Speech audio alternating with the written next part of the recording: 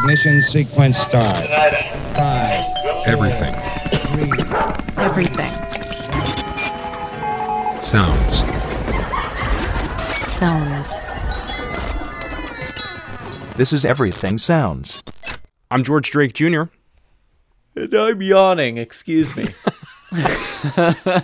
And I'm Craig Shank. This is Everything Sounds. The yawning edition. Jeez. Let's do that again.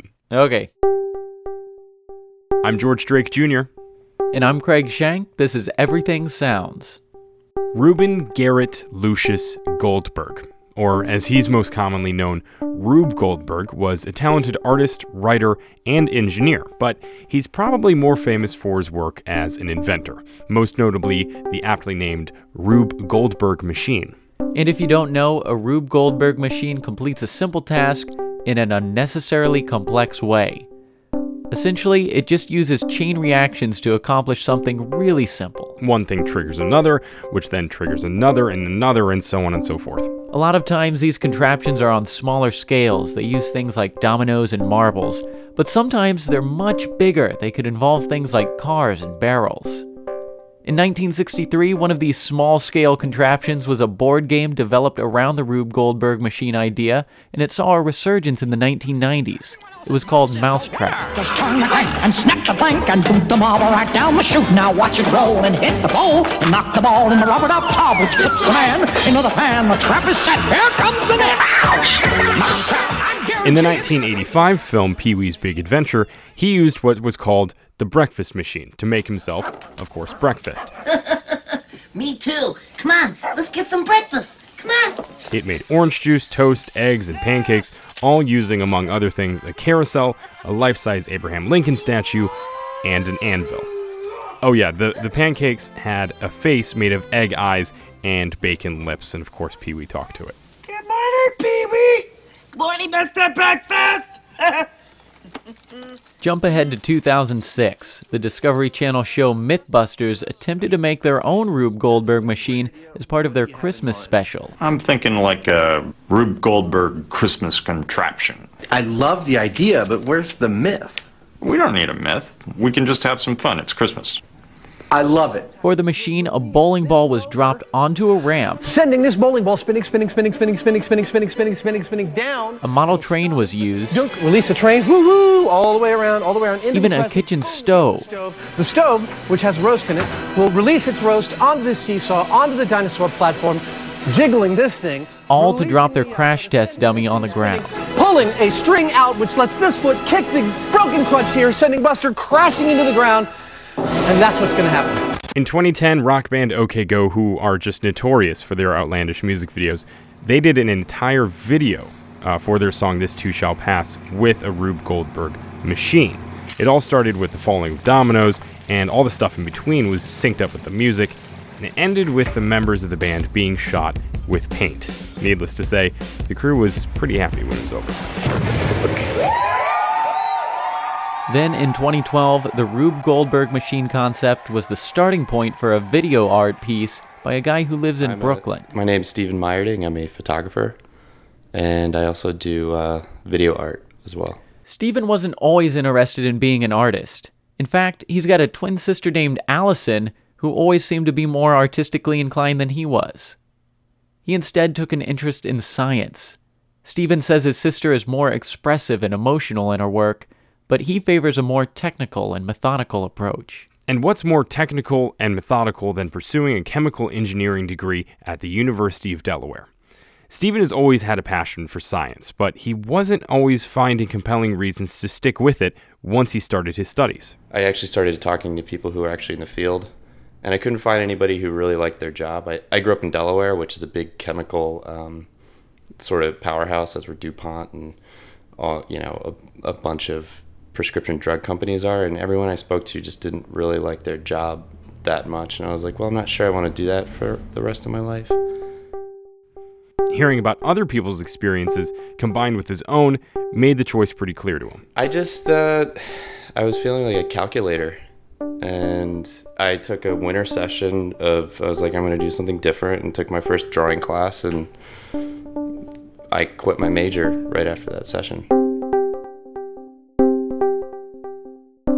He found a path that allowed him to combine his creativity and meticulous nature, visual communications, and graphic design, though his focus on precision might have seemed almost obsessive in some cases.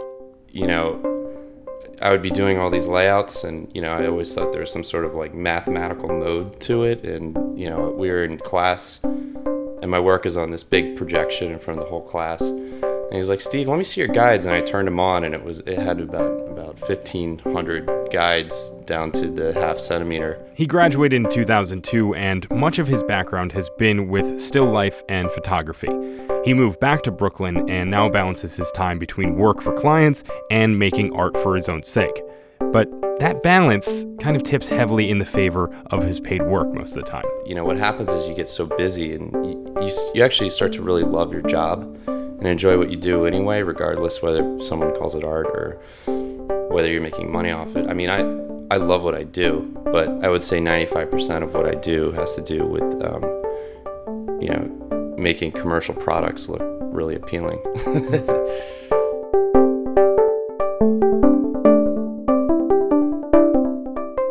Steven's hobby is also the way he makes his living.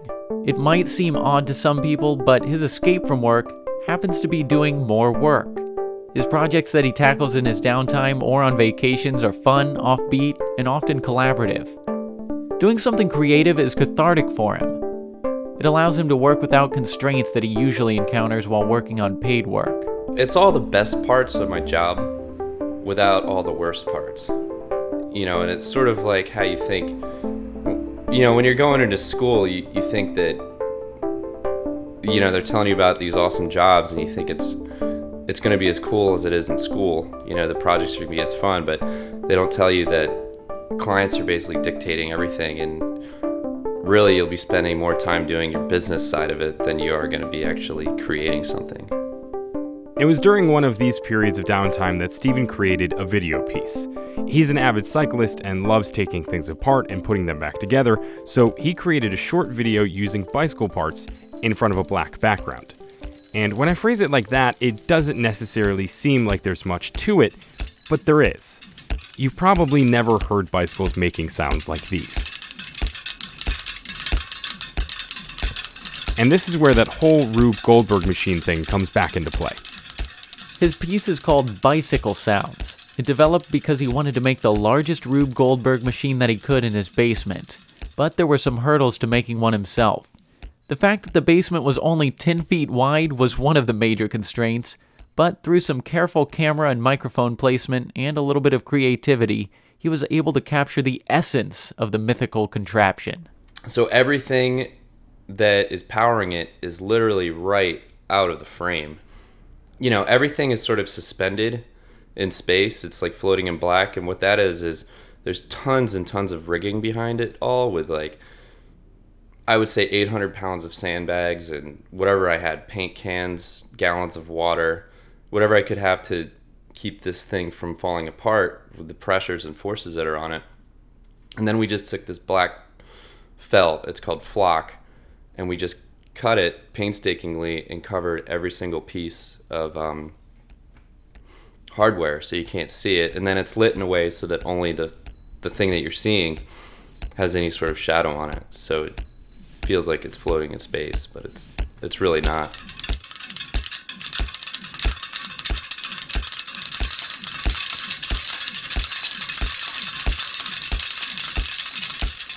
And then there were the factors that he couldn't really control.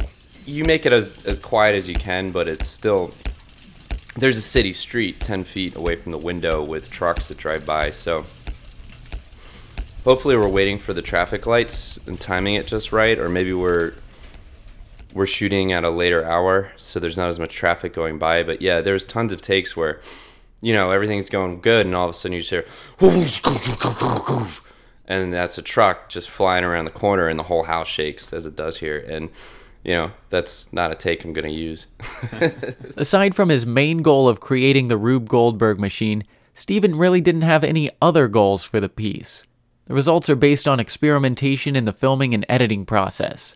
Initially, he planned on releasing a series of separate videos. Each one would have scenes that they staged, but it seemed that everything worked better together as opposed to individually. Trying to experiment with what aesthetically was appealing to me. So that just turned into a whole bunch of shots, and you shoot things slow, you shoot things fast, everything in between. We're throwing water at them, and you end up with this collection of a huge amount of movies, just little movies. And then it's in the editing process where you start to rearrange them and put them together kind of like a deck of cards, and that's kind of where it came out of. And I was like, oh yeah, this is cool. Like I can actually feel something as I'm going through the edit, and you just kind of keep tweaking and tweaking until you're like, yeah, this is good. When you watch this video, you can tell that you would need access to a lot of bikes to create something like this. Steven owns 7 bikes that he could use for the piece, but he also had to ask the local bike shop if they could spare any parts.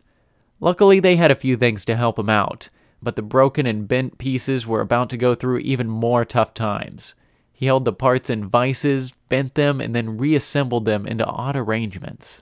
Now, the video is pretty colorful, and it does grab your attention with all the moving wheels and gears and other stuff, but the sound is what really grabs your attention.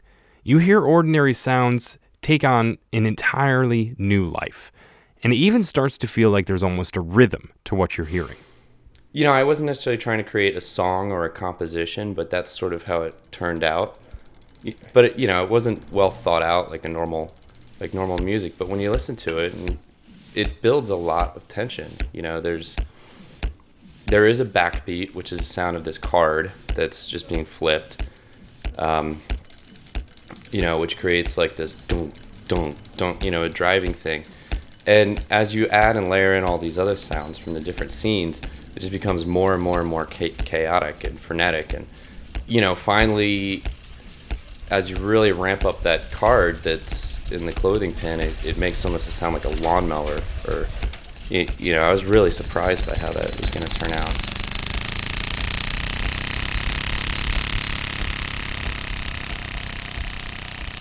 It almost seems like a song as more elements get layered on top, but it doesn't quite make it to that point. Steven said a lot of people point out that he could have taken it a step further and made music from those elements, but that was never his intent. He thought making a song would be kind of contrived. Instead, he chose to let the bikes make their own kind of music. It's almost better as some kind of crazy thing that isn't trying to be like everything else. Just let it do what it does. If a bike was going to make a song, it probably wouldn't be very good. And that's pretty much, if a bike was going to make a song, that's what this video would probably be. At one point, we asked Steven about the sounds that were excluded from the video, and it led him to an interesting thought. There was some stuff where, we really had this bell spinning crazy. I mean, there's a crazy spinning bell at one point where it's going pretty fast. It's like ka-ching, ka-ching, ka-ching, ka-ching. But we had it at points where it was like ching, ching, ching, ching, ching, ching, ching, ching, and things like that just kind of it just became too distracting in a way. And, for me, it just didn't sound beautiful.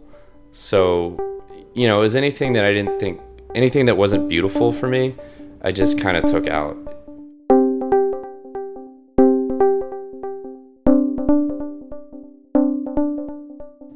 Beauty might not be the first thing that comes to mind when people hear bicycle sounds. We asked him to explain how he would define beauty, and he said it was something that can't be explained in some cases. We just have to feel it. He said that some sounds can often be jarring when we first experience them, but after we hear them more often, we get accustomed to them. Once we're comfortable with them, we may hear beauty in them that we didn't notice before. And part of the beauty of sounds may very well be the associations that we carry with those sounds. Steven said that many people feel nostalgia about their childhood and putting playing cards in their wheels or beads on their bicycle spokes, but he remembered something beautiful from the way that children experienced the video itself. It happened when they had people over for an open studio that was part of a Brooklyn Arts Festival. But I was showing all my videos in this television set over here, and we had tons of kids come over. But I think the coolest part for me is you'd have a 3 or 4 year old and they would just go sit on this chair and all this stuff is happening around them. And, people are really just drinking wine and eating crackers and they're milling all over the house. And you'd have these kids in these chairs and they'd just be like, the video would be on and they'd be completely transfixed. Like their eyes are wide open. They're just stuck on the television. as a little kid, you just get sucked into it, and it has to do with the sound, I think. The visuals, there's a lot of colors and stuff, but I think the sound has a lot to do with it too.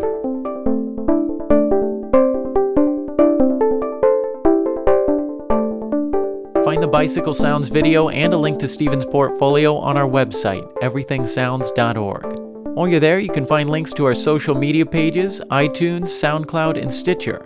Be sure to like our pages, subscribe, share, and let your friends know about the show. Your help goes a long way.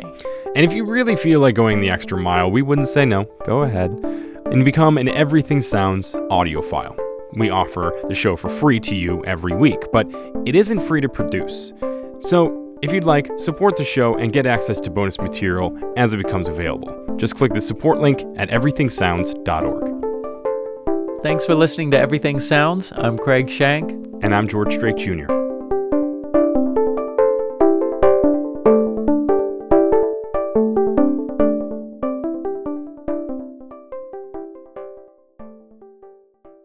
This has been Everything Sounds.